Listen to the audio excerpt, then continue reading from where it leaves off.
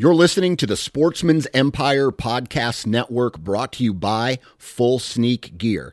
Check out their entire lineup at fullsneakgear.com. Also be sure to check out our entire stable of podcasts at sportsmansempire.com.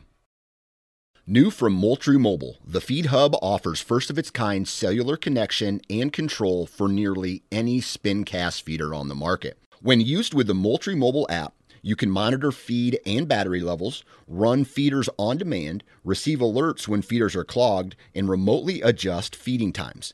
The Feed Hub is ideal for anyone who maintains feeders. Remove the guesswork and save time by planning feeder maintenance before you drive to your hunting property. For more information, visit MoultrieMobile.com. Before history is written, it's played. Before it's frozen in time, it's fought one shift at a time. Before it's etched in silver, it's carved in ice. What happens next will last forever. The Stanley Cup Final on ABC and ESPN Plus begins Saturday.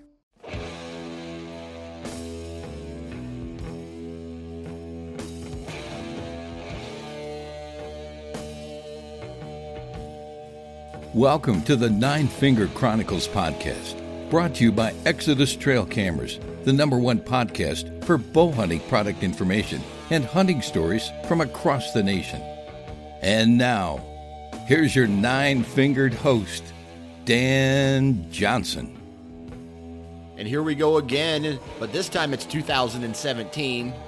All right, adios 2016. You're in the rearview mirror, and but nothing's really changed, man. We got more of the same kind of podcasts coming out in 2017, including the one that I'm going to share with you today. I just had a conversation with a really good new friend of mine, Ben Harshine. He is the owner, him and his wife are the owners of Huntera Maps. And if you guys haven't had the opportunity to go listen to the podcast I did 100% about Huntera, make sure you go check that out. But today we are going to be doing a hunter profile with Ben, one of the owners, and we are going to be talking about his 2015 and his 2016 season. We're going to be talking about a buck that he chased for those 2 years, and some side stories that go along with that. We're going to be talking about his most recent harvest that he shot a buck with a muzzleloader actually on New Year's Eve, and I spent New Year's Day taking pictures of that buck with him. And so we're going to talk a lot about, we a little bit about his transition to this new farm, and then talk a little bit about maybe some adjustments as well that he has made over that year that he's hunted there. So 2 years of experience with this property, the deers that he's chased. I'm repeating myself. That tells you right there that I'm excited, but everybody needs to listen all the way to the end of this podcast, because we're going to be giving away a free trail camera from Exodus, and we're going to be giving away a free subscription of Deer Lab for an entire year. I think it's, they call it the Fawn series. But 2 prizes. We're going to pick one winner, and you need to listen all the way to the end of this podcast to find out how to win. But that's just me, extending the gratitude for all the listeners out there, and thanking you for an awesome 2016. And here's to 2017, not only with a chance for you guys to win a pretty cool prize, but we're going to kick 2017 off with a badass podcast.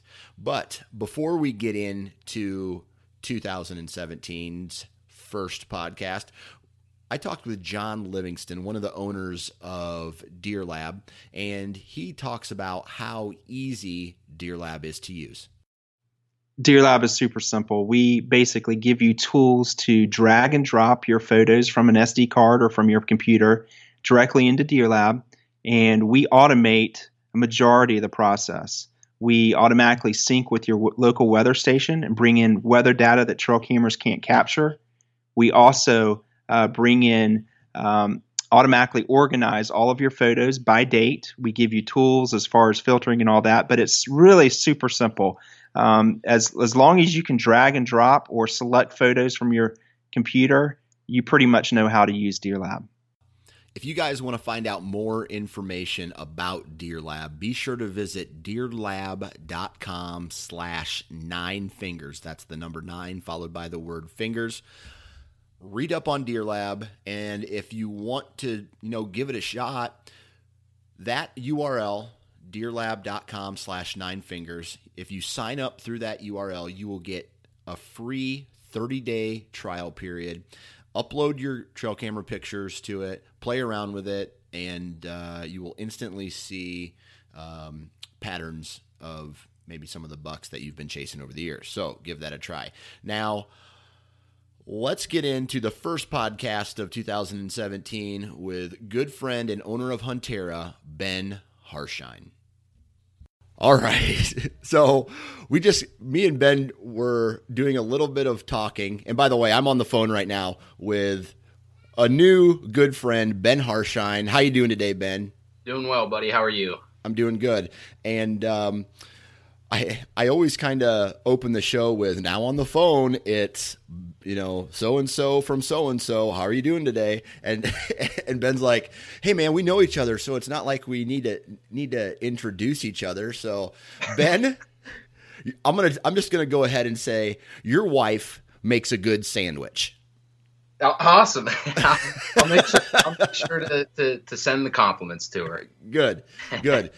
So me and Ben spent almost the entire morning and part of the afternoon yesterday taking pictures of a buck that you recently shot, and we're gonna talk a little bit today about a variety of different things, but one thing in particular is that buck and how Ben grinded this season.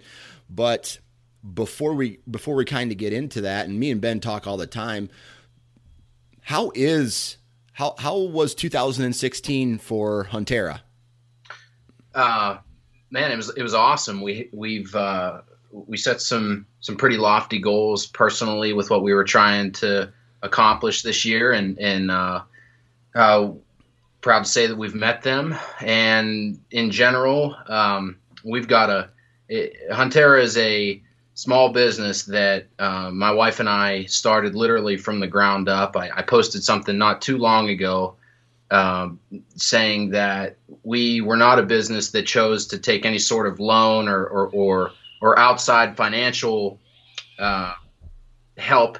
And that was our decision. It's not that the companies that grow that way it's not that it's wrong at all, but it's just the way that we chose to grow organically and kind of go all in with our own finances and whatnot. It's been really rewarding to know that all of the kind of risky decisions that we've made are starting to pay off. Things are going strong, and we're looking forward to staying on the gas. So I got a question for you, because I don't know in 2-3 years what this podcast is going to do, but for me, there's definitely a possibility for me to quit a secure full-time job and take that leap into the unknown, so to speak, to potentially do this full-time. You and your wife kind of had, when you started Huntera, you guys were, you had to make a decision. It was stick with the norm and do something that's safe, or break away from the norm and do something that it may be risky but much more rewarding. Talk to us a little bit about that. Sure. Well, I'll give a quick background of kind of where I came from. When I graduated school with a mapping degree, I moved to Washington, D.C. area, and I worked as a contractor for the government, making maps and doing different geospatial analysis projects and really anything that had to do with geography and maps is what I was involved in. And eventually started to work at the National Counterterrorism Center, which was a phenomenal experience, basically a fusion center of different agencies that work towards fighting terrorism throughout, assessing terrorist threats and thwarting them throughout the world. So it was an amazing experience. And when I first started there, Huntera was really non-existent, and then as once I started to make some maps as almost a hobby, and I started to see the potential of it growing, I found myself becoming less focused on this great career that I had and more focused on kind of the vision and growing the brand of Huntera and just dreaming about where it could take me. Just the demographics of Washington, D.C. and Northern Virginia, Maryland area is very busy. One of the busiest, worst places for traffic and commuting in the United States. And being that it's so large, it's not a really good, strong sense of community. So we found ourselves, my wife and I, really becoming more attached to Huntera and less attached to the lifestyle that we had there in the city. And it got to the point, and you and I were talking about this the other day, where it was kind of like a tipping point. There was a moment when we realized, okay, if we crunched the numbers and we lived somewhere else that was more affordable, something that made more sense from a business perspective, we could maybe, we're going to be able to dedicate 100% of our time as opposed to 60% of our time or 50% of our time towards growing this business. And we're going to squeeze by and we're going to see where it takes us. And, we had goals of family and whatnot. We didn't have any kids at the time. And we decided, you know what, life is too short. And I have always kind of lived by this mantra that life is flying by, and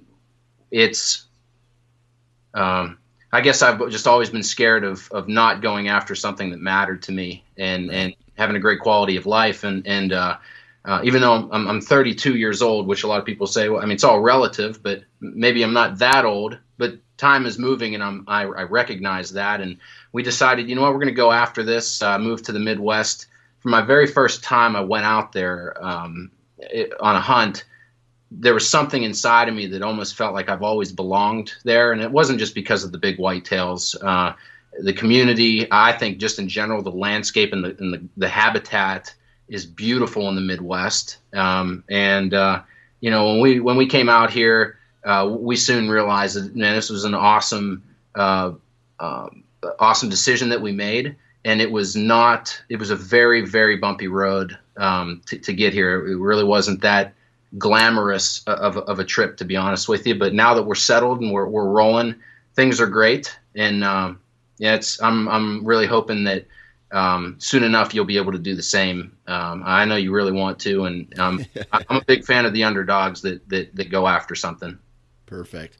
Well, I tell you what, for everybody that's listening right now, you can catch kind of the whole story of Huntera and Ben's kind of transplant from the DC area to Iowa on the Huntera podcast that I did at the beginning of 2016. So all you got to do is search for it and you'll find it.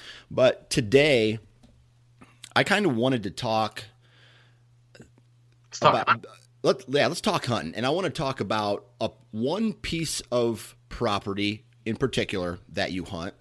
And in that particular piece of property are a whole bunch of different sub-stories that I'd like to touch base on. And I guess what I want to do first is I want to talk about when you moved to Iowa, you finally found this property that you got access to hunt. Being someone who's into mapping and land, what was some of the first things that you did after you got this property and decided, hey, and I'm going to be hunting here now? Yeah. So right away, whenever I was connected to this specific property that I'm on through a friend / client here in Iowa. And right away when I saw the aerial, he basically said, "Hey, do you want to get in on this lease? It's a lease that we had access to specifically for bow season. So yes, I'd like to have it for the entire season at the time, which had been last year. But in general, once I saw the aerial, it was a no-brainer that it was going to be a very huntable farm and an exciting farm from a strategy perspective, because it's got a lot of diversity between cover, timber.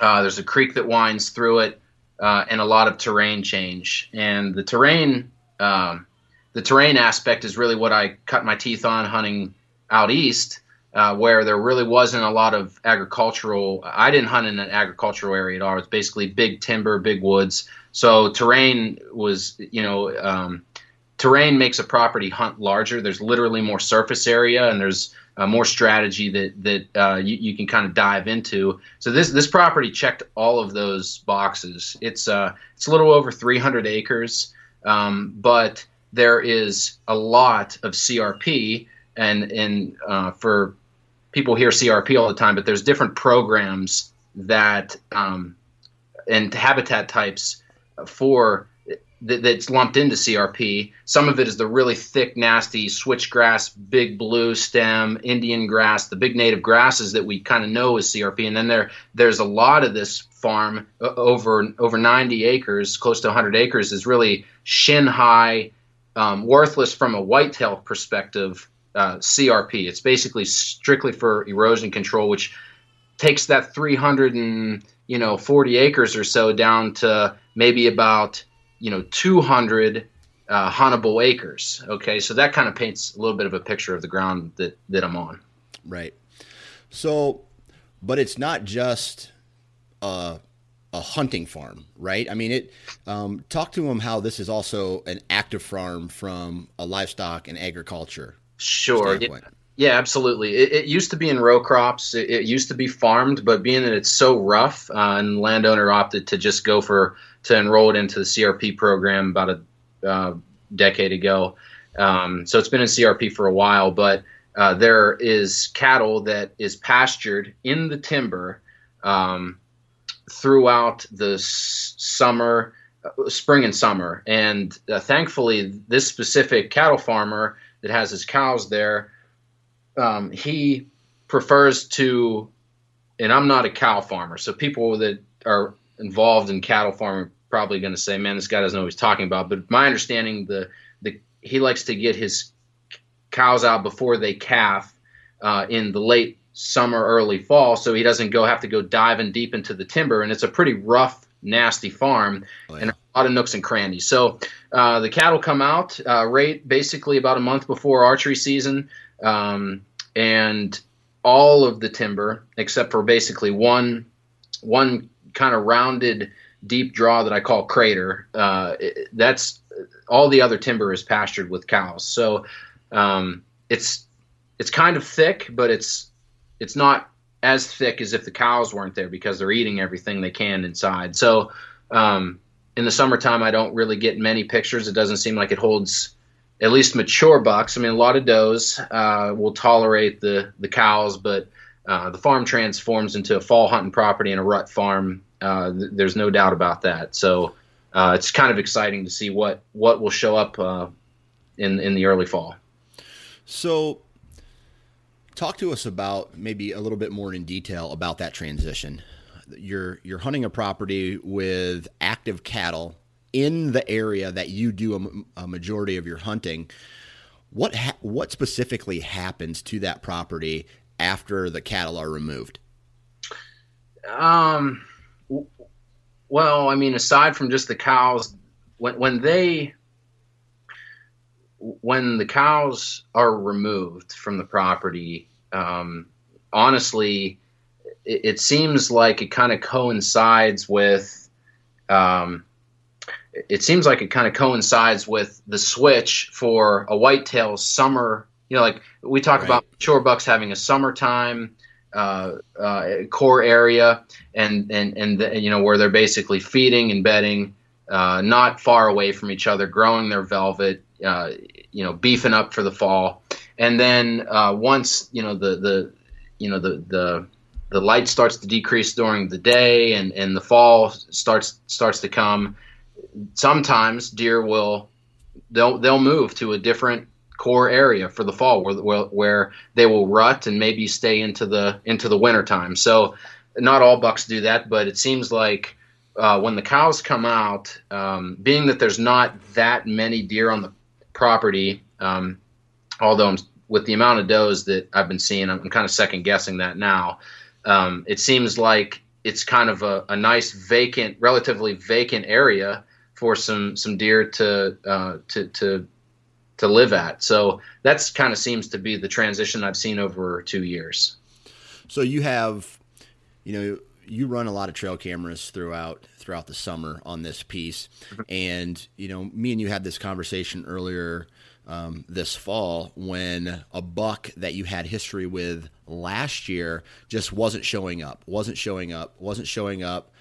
and boom, he shows up again. Now, did the time that he showed back up on camera, did that coincide with the cattle being removed from the property? Not immediately, but I think that he definitely came because those cows weren't around, and then he stayed. That's 2 years in a row now. So the deer that we're talking about, I nicknamed Pork. For those that haven't heard the story of Pork, so the very first time I hunted Iowa, and I was on this farm, and it was the second day of October. My parents were actually at my house helping. We were working on the basement, or remodeling the basement of the new house that we bought here. And one evening I had a really good wind to hunt my first hunt in Iowa, and I wanted my dad to come with me. He was here. Obviously, he didn't have a tag, but he wanted to come, and we sit in the tree together. This is the guy that introduced me to the outdoors and raised me hunting. And his nickname is Pork. So we're sitting, which is another story in itself. But anyways, my dad and I are sitting there, and we're watching a couple does come out to one of the food plots we're sitting over, and immediately started hearing a deer just destroying a tree. And after he kind of came out from that, I laid my eyes on him and immediately knew that this was a deer. If he was going to come by, even though this was my first hours sitting in Iowa, and it's been a lifelong journey to get here and hunt. If he was going to come by, I was no doubt going to shoot him. And he's just a big, high 10, fully mature deer. He has a huge body, and just a beautiful white tail. Not a mega giant by any means, but a very solid deer. And anyways, he never came in range. And because of how big of his body was, and being that my dad was sitting with me and we saw him together, my first sit, I gave him the name Pork. And that was encounter number one. And now, one second here. Yep. For the listeners, your first encounter was last year. Describe, from an age class and maybe an antler size, what are we looking at so they can visualize? Yeah. So in my opinion, it gets very difficult to look at a deer if you don't have any history with him and say, oh, he's 6, 7, 8 years old. But I think it's relatively easy to tell the difference between a 3-year-old and a 4-year-old, and then a 4-year-old and a 5-year-old. Not looking at this deer, and after all the pictures with him, last year guaranteed he was at least 5, if not older, which would obviously put him at 6+ this year. And his rack last year was, I would say, right at 160, and this year he probably put on another 5 inches, and probably right at I'd say mid-60s. Okay. So, he would be my largest scoring buck to date. I'm not a big fan of saying my best buck. We see it all the time. Oh, this is my best buck. And I don't look at a deer simply by score being, and that automatically makes him the best, from a scoring perspective, he would have been the largest deer I've shot. But regardless, I moved to Iowa looking for a chess match with a whitetail and building history with them. And little did I know that night was the first of many chapters with this deer. So So before we get into the story of Pork real quick, before the 2015 season started, you got access to this piece of property. Did you put in any food plots before the 2015 season? No, I have not. Growing up in Pennsylvania and the specific property that my dad and I always had access to, the landowner wasn't down with any sort of habitat improvement.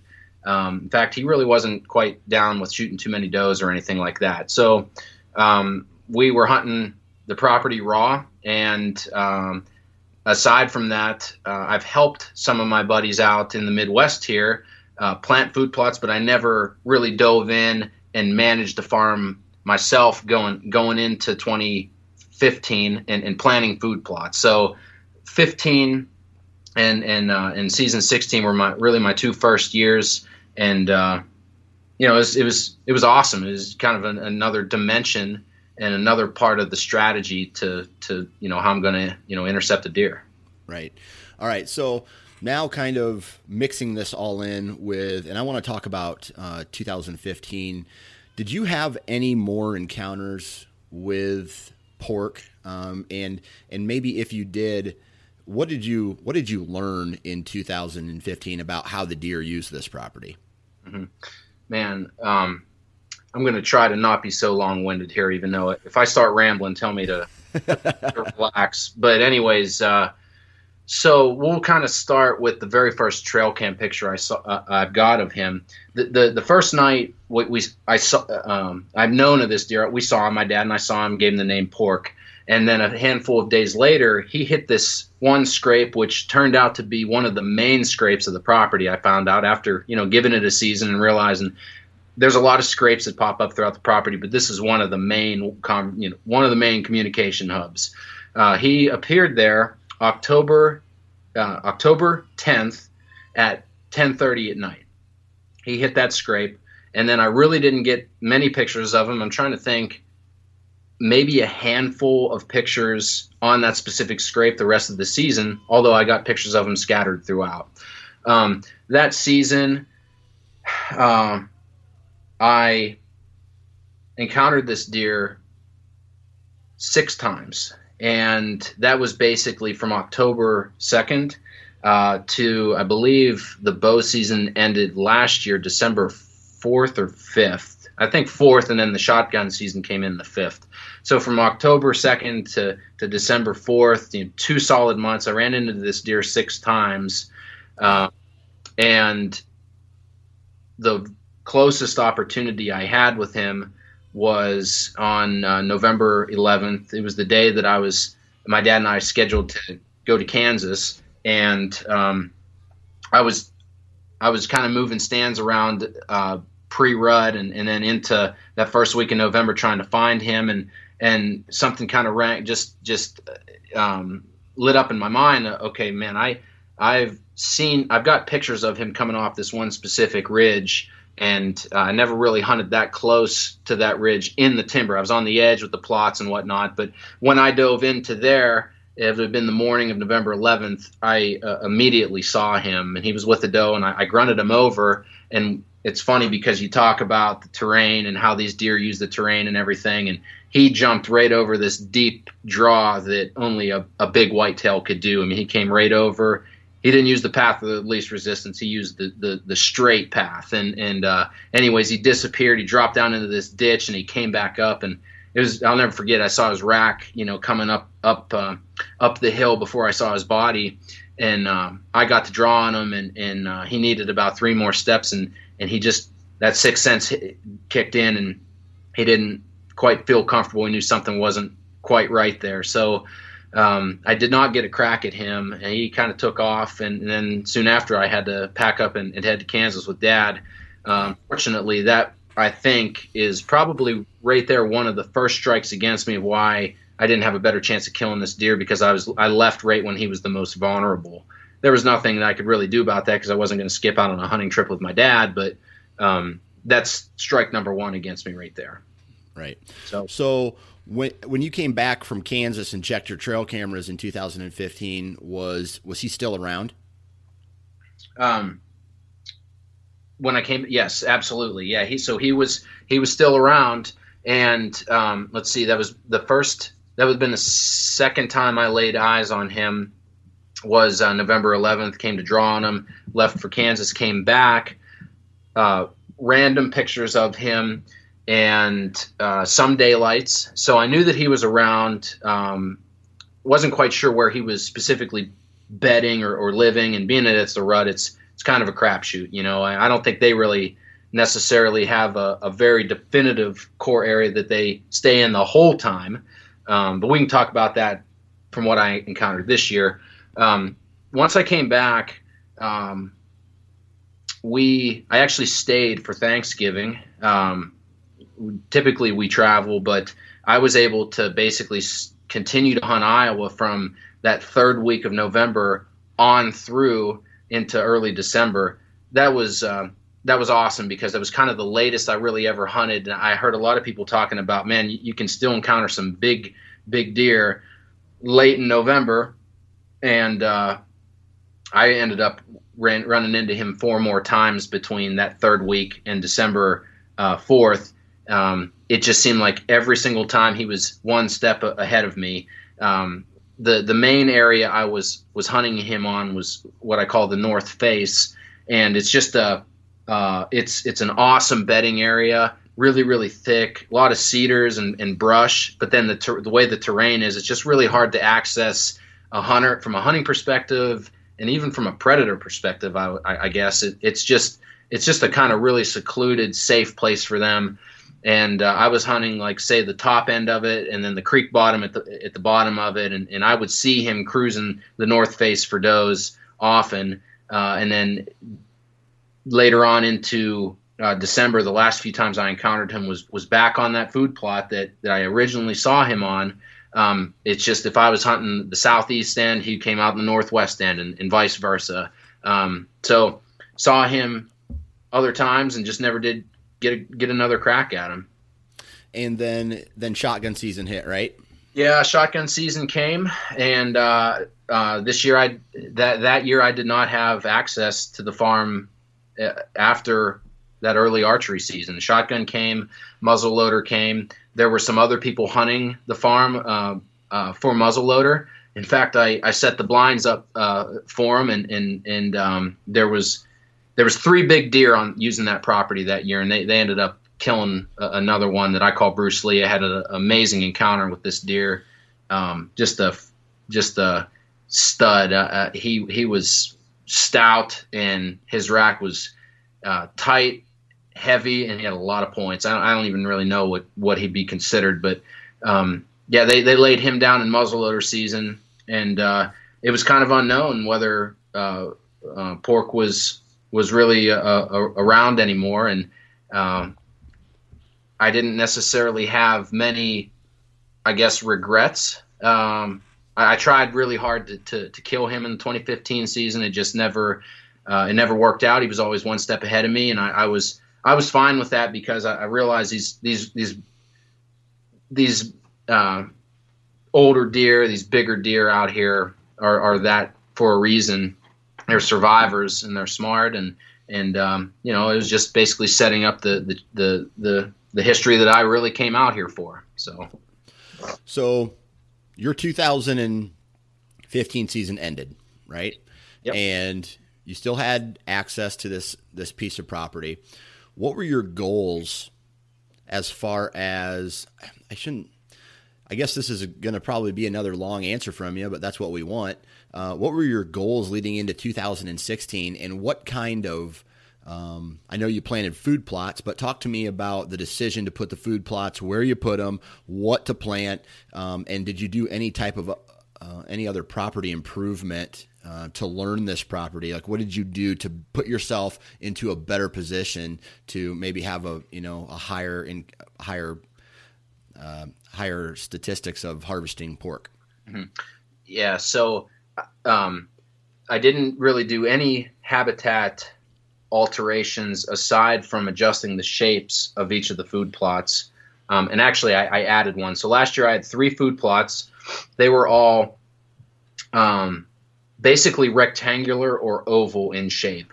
Each of the pockets that they were in, it just naturally kind of looked like, okay, this is where I'm going to put a food plot, and it's just going to fill up this space. And I didn't really think about how it would hunt as much as I did after that season and hunting over those plots. And again, this is me basically being a rookie when it comes to food plots. I learned a ton about how the deer accessed and decided where they were comfortable feeding. And that led to each of the plots this summer being altered in shape. Instead of the blocks, I went more for a long, skinny shape. Some very strange shapes. One I called the catapult. One I called the wishbone. One was a horseshoe. I mean, they all kind of became named after the shapes of what they looked like.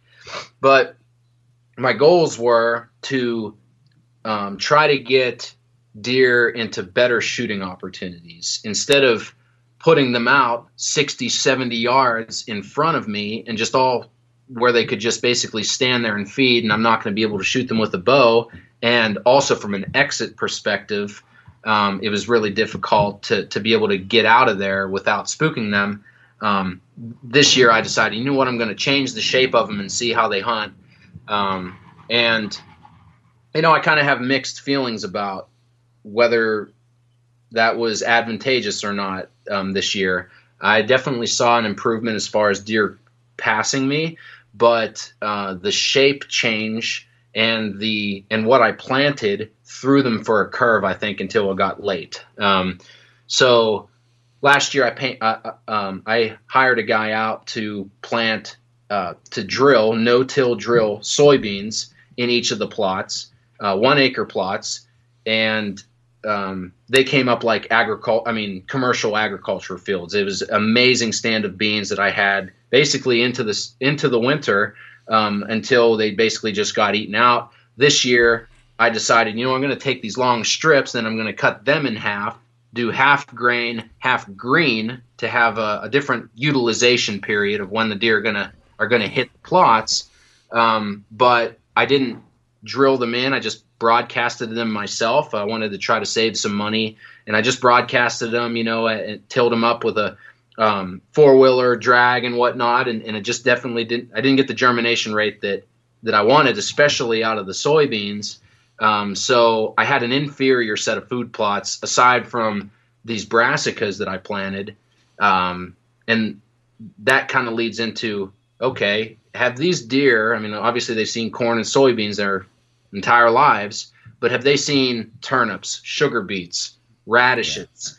Yeah. This deer herd, I'm not quite sure whether they saw that over the past handful of years. So at first it kind of seemed like, man, they're really not using it, but those plots really don't get that good until we have frosts. And as you know, in November, it was really warm. We only had a couple minor frosts. It really never froze the ground and never changed the chemical composition or the sugar rates of these brassicas, which make them palatable for the deer. So I know I'm getting way deep, but I'm basically saying that I tried to make improvements with the plots this year and adjust. There was definitely a change in how they use them. I'm going to keep some of the things I did, and I'm going to change some of them next year. Yeah.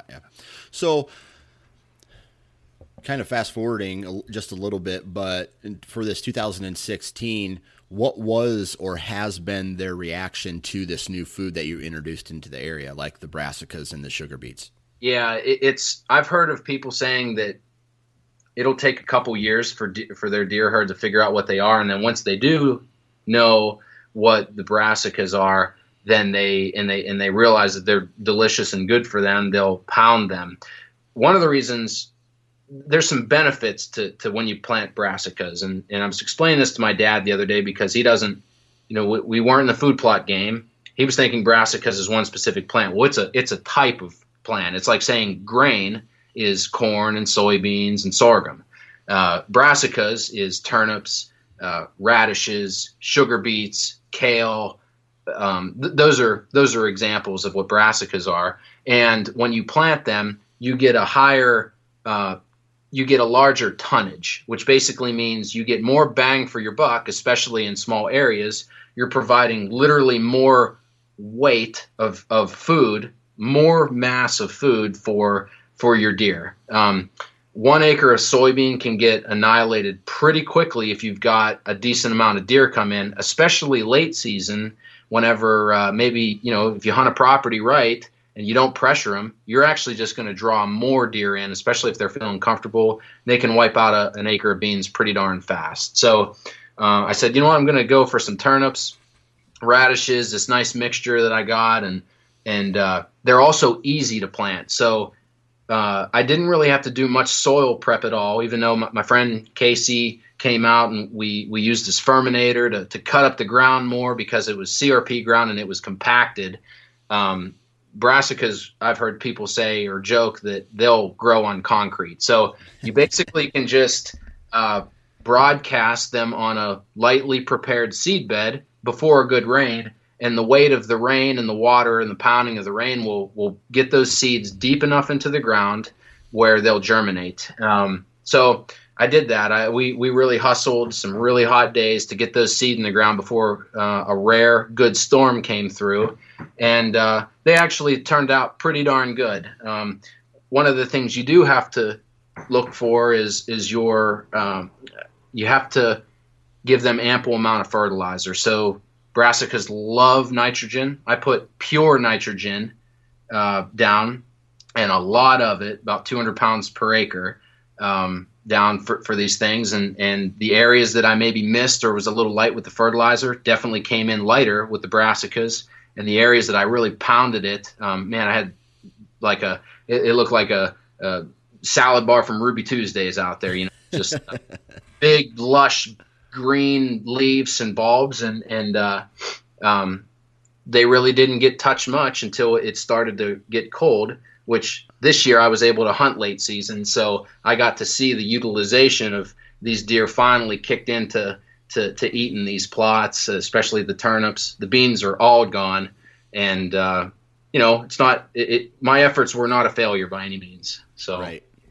All right, so now 2015's over, right? We've talked a little bit about what you've done for food plots for the 2016 season, but I want to talk about entry and exit strategy for your stand locations and maybe some adjustments that you made. Like, long story short, what did you learn from a stand location perspective on this property, and what did you do before this year started to make adjustments to what you learned? I really did some serious scouting. Once I knew I was going to, assign the lease and I had access to it for the following year, right away I did some serious late winter, early spring scouting just to understand the property better, understand where the deer are bedding, where are the main trails, and realize maybe areas that I thought were prime bedding areas for does, where are those really at, and vice versa, finding where some of these bucks like to bed. And the does and the bucks like to bed in different areas for the most part, if the habitat in the property allows it. It's always a case by case. If you're in a suburban area where there's not much cover, you're going to have deer bedding and living on top of each other. On the other hand, if you're in open ag, a lot of country, open country. What I found is that these does were bedding a lot closer. Does will take the preferred bedding tighter to the food sources. The bucks are going to take the pickings after that on where to bed. And quite frankly, these mature bucks just don't want to be bothered. They're like old men, and they don't want to be in that kind of social circle of a bunch of does around them and younger bucks and whatnot. They want to be recluses. And I was able to pinpoint 3 dynamite, no doubt, buck bedding areas on this property that were literally, if you would look where on the map or draw where my access routes, how I cruised around the property, whether I'm checking cameras or getting from one end of the farm to the other, all of these bedding areas that I found with bucks, and when I say buck bedding area, giant bed, 5, 6, 7 or more big rubs all next to each other in a small room. I mean, a no doubt area where a big dude is hanging. These were all the farthest away, if you triangulated them, from where I was accessing. So that kind of got me thinking, I need to start looking at other places and getting creative with how I'm getting into and hunting closer to maybe where these big guys are living. So that kind of led to one specific stand that we'll talk more about when, with pork, hanging one stand this summer that gave me a pretty epic encounter with them. And it was an area that I never attempted to hunt last year. And I guess what I'm trying to say is that the most important time, almost more important than hunting season, which sounds silly, I learned the most, those handful of walks that I took deep into cover, all over the farm in March or April. You can learn so much that time of year. And if I was to buy a property or try to find another property to hunt, you're way, way ahead of the game. You're almost a year behind if you get on at any time past the growing season, because all the evidence is laid out for you in that late winter of how the deer used the property, throughout hunting season. So that was like the biggest thing I learned, and I adjusted how I access certain deeper stand locations. I adjusted stand locations. I added a good bit, and I was able to have more action-packed rut hunts this year, no doubt. Saw a lot of bucks because of those adjustments. Okay. Yeah. So from a terrain perspective, talk about your stand locations and where these specific stand locations were at. Okay. I don't have my glasses on. I'm straining my eyes to look on the other end. The map of my farm where I've got all my magnets laid out where my stands are. One area that comes to mind is an area that I discovered this year that I call Dark Hollow. And Dark Hollow is a 14-acre. If you would trace out that kind of chunk of timber, it's not a draw. It's basically a kind of one block of timber on the property that's got a beautiful creek, little ditch running through it. It's pasture bottom, so the cows were all over that creek bottom eating all the lush green growth that was coming up. And then from that creek bottom, one side is this nasty, big, thick CRP field that's the good CRP that we like as whitetail hunters. And then the other side is, I would say, after my winter scouting, the thickest part of the farm from a briar and brush perspective. You walked through it with me, which we'll get to. But Dark Hollow is 14 acres. And where I decided to pinpoint one of my stands there was on basically the top point of one of these little ridges or knolls. It's not really a ridge like extending really, really far out, but the opposite side of it is high pasture ground on the neighbors, and then it basically comes off that field and it gets into the timber, and you got these little bumps that extend out that are separated by some pretty nasty little draws and ditches or draws. And you got 2 or 3 of these knolls that come out, and it gives a nice little roll and diversity from a terrain perspective with this 14-acre patch that I call Dark Hollow. So one of the stands that I hung this year, you basically access it through the creek, and I'm walking in the creek trying to conceal as much of my body as possible, even though it seems like these little the creeks and cow pastures, for some reason, they wind like a snake. So instead of me walking 100 yards, it seems like I'm walking 200 yards because I'm going around every single curve. But I wanted to do that to conceal my sight, to conceal my sound, and to conceal my scent.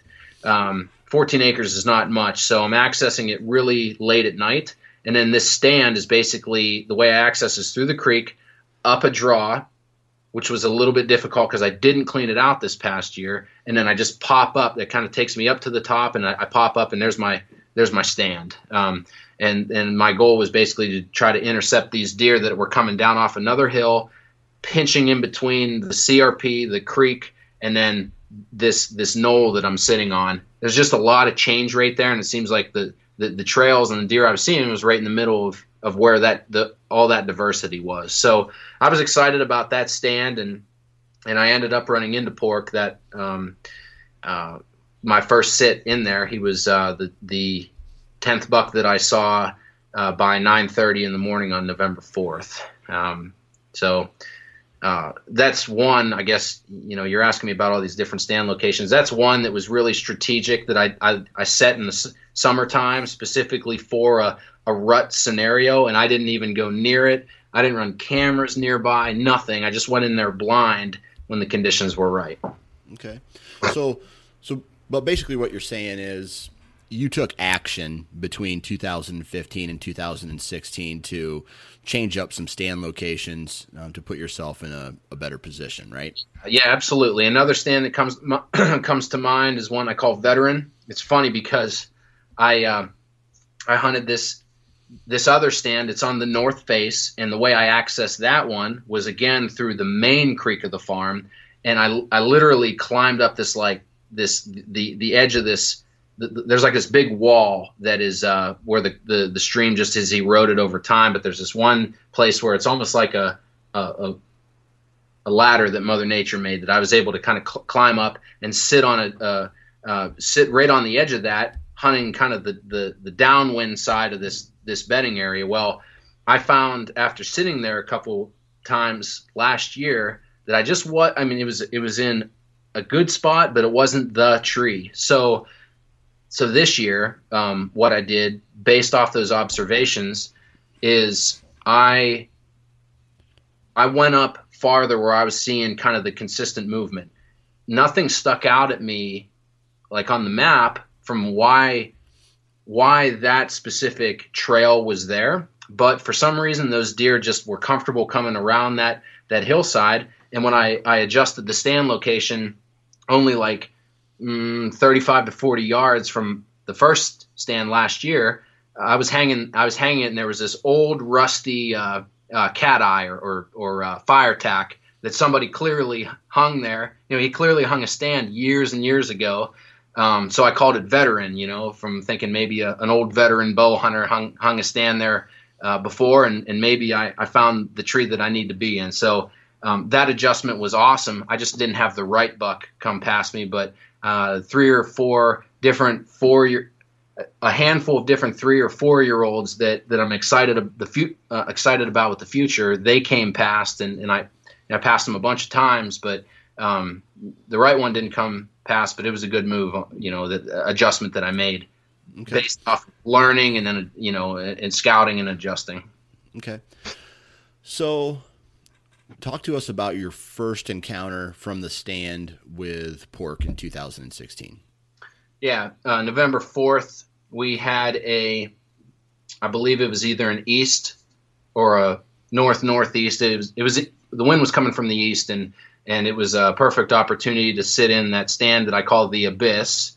One of the stands that I hung and I just spoke about. I call it the Abyss because it's deep into the farm, deep into Dark Hollow. And I got in there nice and early, and the wind is perfect. The wind is coming basically off that big CRP field across the creek, and in my face and off the back of me, kind of no man's land. Perfect setup, and it was kind of frosty that morning. It was just a beautiful morning to be a bow hunter, and I saw all kinds of movement basically on the creek bottom, and then on that. They were cruising that CRP field, which there was no way I could get a stand in there. But I watched 9 bucks cruise past, and some were from a good distance away. They weren't all at 30 or 40 yards. But I watched them come past, and there was just no way that they were going to smell me. So around 10 o'clock, the wind completely changed. I did 180 degrees and started to come from the west. And I knew, man, I was putting some time in there at the end of October into early November. I needed to get home and catch up on some maps and catch up with my family a little bit. So I had plans of leaving. And I'm like, man, this is the perfect time. It's 10 o'clock. I'd like to stay a little bit later. But since the wind switched, this is my cue to get out of here. So I'm looking forward to another hunt there. As I'm putting the rope on my bow to lower it down, I look over and basically just down over the hill, coming around the bend is Pork. And I wasn't surprised that I saw him there based off of a lack of trail cam pictures in other parts of the farm, and then some really, really late middle of the night pictures. The Abyss, this set just kind of made sense that I was maybe going to see him and get lucky and run into him here. Unfortunately, the wind was going right in the direction of where he was heading, and he basically beat me to the punch. I panicked, and I tried to grunt at him and spin him, but that just didn't really work out. He wasn't going to turn completely around and me, avoid getting my scent. So he either caught my scent or he caught me trying to put my grunt tube back into my pocket, and he knew something wasn't right. So he jumped across the creek and then kind of looked back at me again, and then he just continued to cruise that creek bottom with his head down like a bird dog. So I knew that I boogered him up a little bit, but not so bad that I blew him out of there. That was my first encounter, which kind of leads into the next handful of days for me setting up on him again. So did you went home? You went back home. And did you hunt that next day right away, or did you take a day or two off? No, I took a day off. Remember, I called you, and you and I talked about it, and I wanted to get your opinion on, if I would have had the same encounter in early October with this deer, I think it would have been a lot different outcome than in the middle of the rut where they have one thing on their mind. And you basically had the same thing of what I was thinking was, man, you got to get back in the saddle there and give them a little bit of time and try to work your way back in. And that's exactly what I did. I took the next 36 hours off. So the rest of that day, the day after, which would be November 5, and then I went right back in November 6th in the morning. We had a southeast wind, and I was on the northwest part of Dark Hollow. That would have been, that was going to be another fresh sit, and immediately saw him again. It was 7 o'clock in the morning. He came up out of this ditch that was leading right up to my stand, and then he, like big deer do, just turned, out of bow range and circled me. And he never caught my wind, but he wasn't interested in the grunt, and he just seemed like he was kind of doing his own thing and not really looking for a fight or anything. So that was encounter number 2, literally about 300 yards from where I saw him the first time. So right away, the gears started going in my head that, is it by coincidence that I'm seeing him here in Dark Hollow, or is this one of his main areas or bedding areas?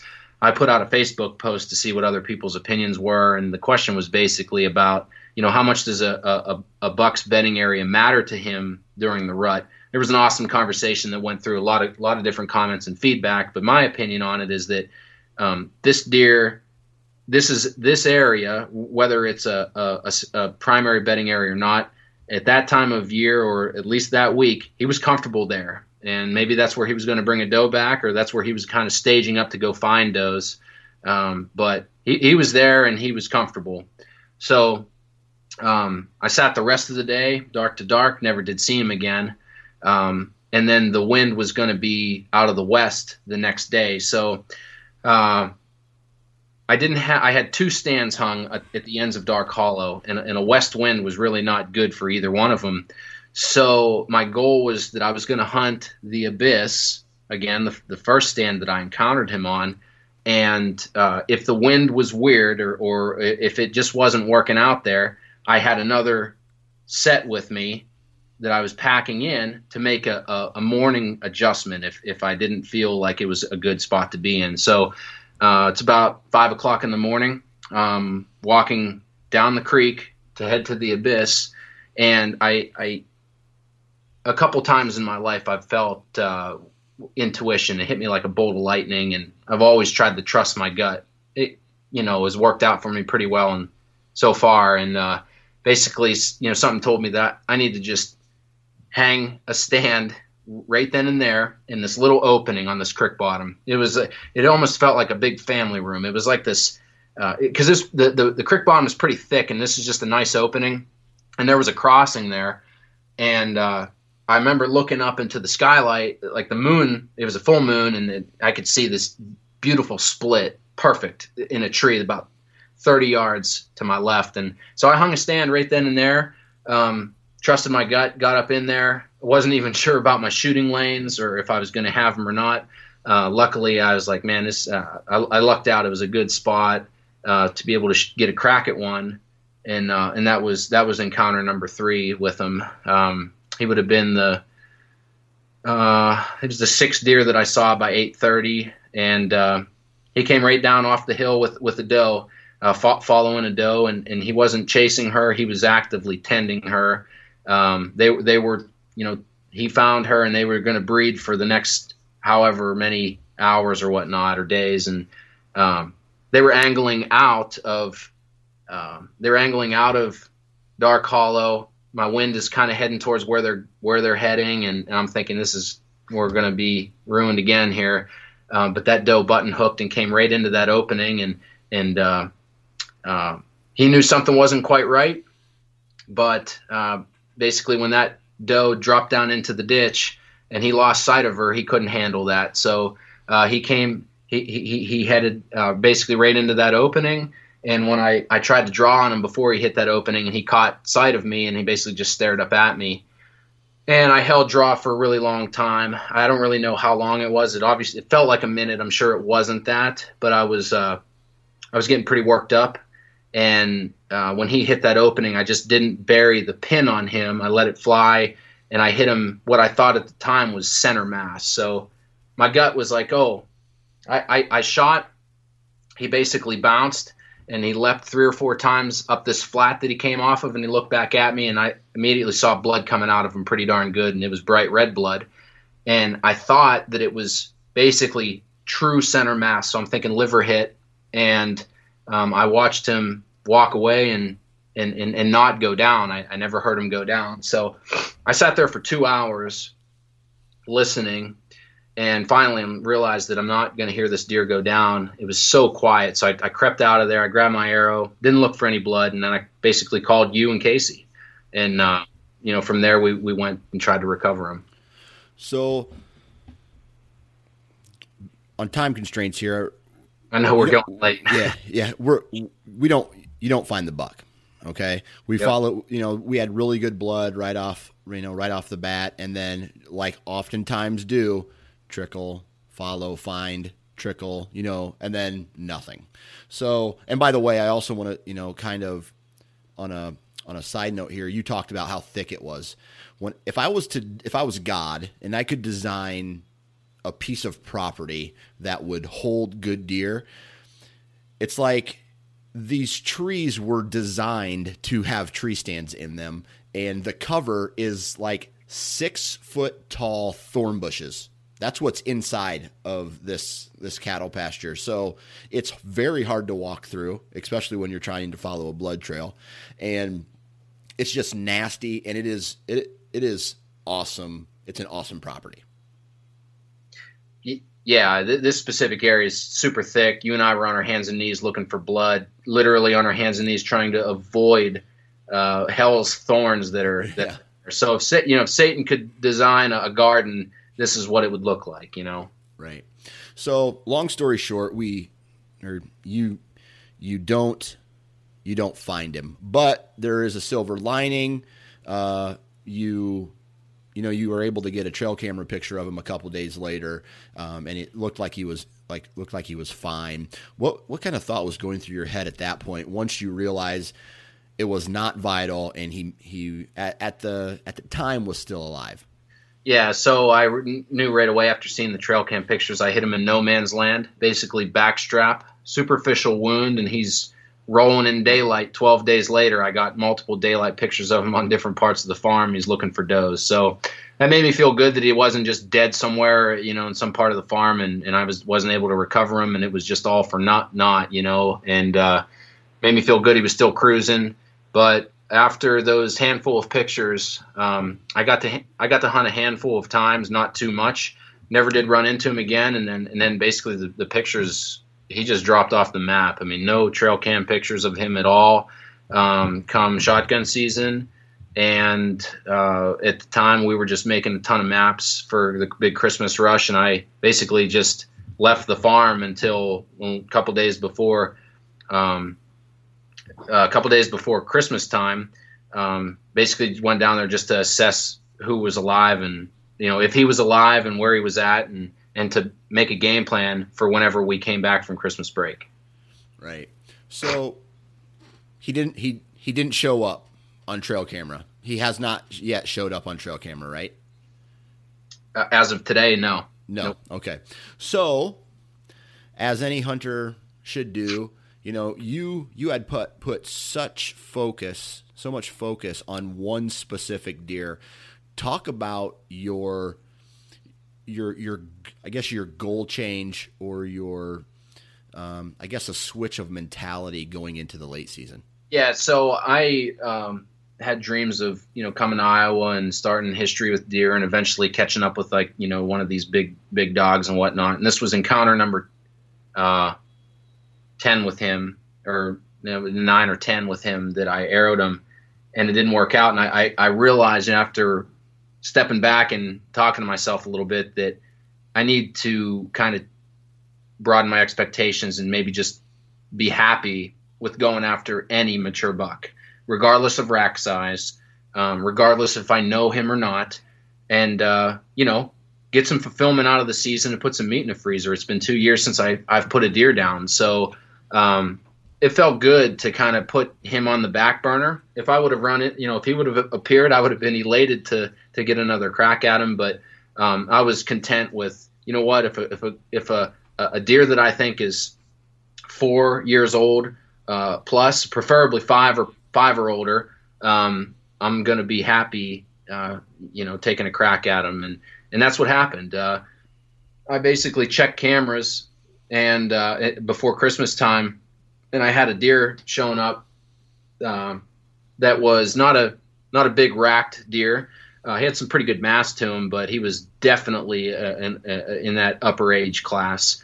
And he was coming consistently into one of those plots that we planted, and it was kind of like, man, when I come back from Christmas break, I'm going to go after this deer. And I came back, and I was anxious to check cameras, and sure enough, he was just on a great bedding to feeding pattern, and he was comfortable coming out in daylight. So I got, between Christmas and New Year's, I got him 2 or 3 times coming out in the evening to feed on those brassicas that we planted. So what I ended up doing was basically taking out my bow and muzzleloader. I'm a bow hunter at heart. I love bow hunting, but I was okay with getting a crack, shooting a deer with a muzzleloader if I needed to.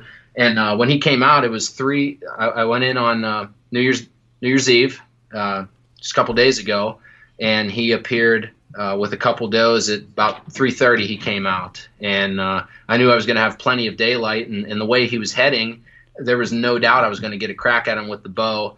And like big deer do, they completely change up on you. And he basically did a 90-degree turn out of the plot, and he was going to start circling around the draw of where I was hunting, where my wind was going. And I decided to it was now or never to take him with the muzzleloader, and I did, and I put him down right then and there. So it was very fulfilling to be able to finally tag a deer here in Iowa after 2 years in a pretty wild journey. And I'm not really a big fan of saying it's been a tough season or it's been a lot of ups and downs, or there's really no negativity out there. I mean, yeah, you don't get the deer that you're going after, but we're hunting, and we're fortunate to be hunting, and it was just it was fulfilling to finally be able to get a deer down and recover him with one of my good friends that I met here, and we drug him out, and then the next day I hollered at you, and we spent the morning taking some epic photos that I'll have for forever, that you gave me, Dan. So that's kind of how that's where we're at now. Awesome. Well, what was it? I mean, that moment, you use the word fulfilling, but there has to be something a little bit more than that. I mean, you gave up everything. You took a risk. You took your wife. You moved her to a state that was foreign to you guys. You started a family while you were here. And then for really one reason, and that was, yes, you had a business, but you could have Huntera in any state. So, but you came here, you came to Iowa to hunt. So what was it like, shooting a buck, not necessarily pork, something that, a buck that you had history with, really, but a buck, an Iowa buck, the reason you moved to Iowa for? I would just say it was one of the more intense moments in my life when I felt truly alive, because it all kind of everything that you just spoke about came to my top of mind right away. And I just kind of reflected for a little while by myself on, like, man, it's been a ride to get here. And this is, I truly believe, like, this is where I belong, and where I'm going to get a lot of happiness out of life for a lot of different reasons. And this was just kind of, seems like almost the beginning. You know what I mean? Even though it isn't from a calendar standpoint, it was fulfilling. It was rewarding. It was new, and I don't know. I was happy, really happy. Right. So I pulled out the old iPhone and FaceTimed my dad to recover. I recovered the deer with him, even though it was a bummer he wasn't with me. But it was cool. I walked up to the deer with him on the phone, and I did the same with my wife and my son Jack, and it was awesome. It was a great moment, and then I really wanted to, lately these deer I've been shooting, I get them mounted, or I've got some mounted deer, but the pictures are, I've been fortunate to be in a situation where I've got a good photographer around these last handful of deer that I've shot, and man, I'm just having a set of good pictures is really important, to me at least. I think it's an important part of the memory, and I was really glad that you came down and helped me and spent so much time with me taking some great photos. So yeah, it's been all good, and I'm lucky. I still have a bow tag, so I'm going to go out a couple more times, and I'm going to try to shoot some does and maybe get lucky and run into a good buck with my bow as well, and kind of keep this train rolling now that I got a deer on the ground. Awesome. Well, I mean, so what's the plan for 2017? I know your season's not over yet. You still have a little bit of bow hunting to do, but I mean, do you already have any ideas of what you're going to do to your property, or, I don't know, to improve your chances even more? Yeah. There's some things I'm going to do to the property from an access perspective and from the the food plots and whatnot. But one thing I'd want to just bring out right in the open, I think it's important. I realized that I have a pretty bad case of target panic right now in my bow hunting career, and this is hitting pork. On November 7th and not recovering him, that is the third big deer in a row now that I've hit and not recovered. And I feel terrible about that. But I think that it's kind of like what you and I were saying, like, alcoholics, the first step in recovery is realizing and recognizing and being open that you have a problem. Right. Well, it's the same when it comes to right now in my career, in my life. I can shoot lights out in the yard, but that is not the same experience and simulation as when you're about to kill an animal. And I take that really seriously. It's pretty intense when you kill an animal, at least in my eyes. And I think a lot of that goes through my head. And I don't focus whenever it's about to go down. So it's resulted in some missed opportunities for me, some wounded deer. I'm not proud of that, but I'm going to do everything I can leading into 2017, leading into the 2017 off season, into the season to become a better shot and a better killer with my bow. And what I'm going to do, and I'm going to try to document it just on, social media or my own personal, hunting content. I'm going to basically throw away my trigger release, and I'm going to go to a true surprise release in the off season to try to reteach myself how to shoot a bow. I have been confident and I can shoot groups out to 60 or 70 yards. Will I ever shoot a whitetail that far? No, but at 30, 40 yards when I got a big deer in front of me, I want to be able to make it count. And I realized that I need to change the mechanics and the mentality that I have when I've got a deer in front of me. So I'm going to shoot with a surprise release and try to basically reteach myself new form. And I'm also going to just try to, in general, shoot more animals with my bow. I'm going to turkey hunt with my bow this year, and I'm going to try to shoot 2 or 3 does right off the bat whenever I can, whether it's in another state or here in Iowa. As soon as I have the opportunity to, I'm going to try to put some meat in the freezer and get some experience arrowing ethically another animal. And hopefully all of that preparation will put me in a better state of mind whenever I've got that buck of my dreams in front of me that I've got a crack at. You know what I mean? Right. Hey, man, I'm in the same boat with you. I think I suffer with some form of target panic as well. And I think I might, after hearing you talk about this, I think I'm going to be, hi, my name's Dan Johnson, and I have target panic type of therapy. And I might be doing the same thing as you and going to a back tension release as well and trying to reteach myself, overall becoming a better archer.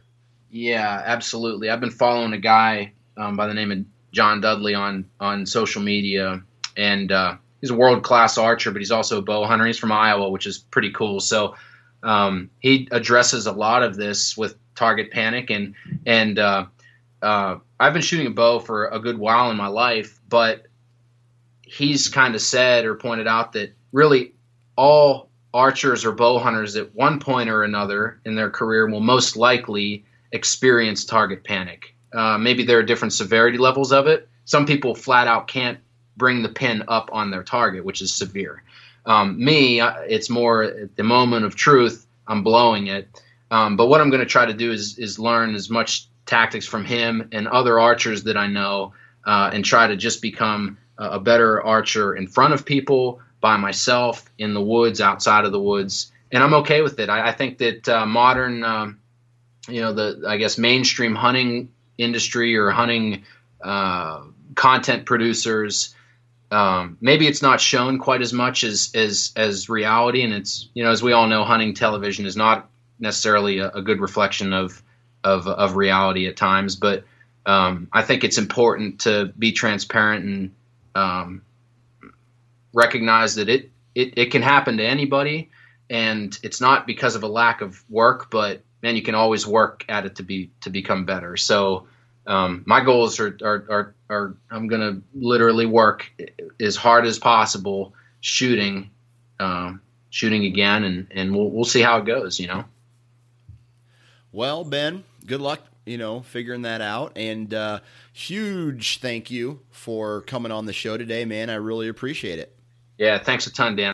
And there you have it. The first podcast of 2017 is in the books. Huge shout out to Ben for taking time out of his day to come on the show and chat about his season.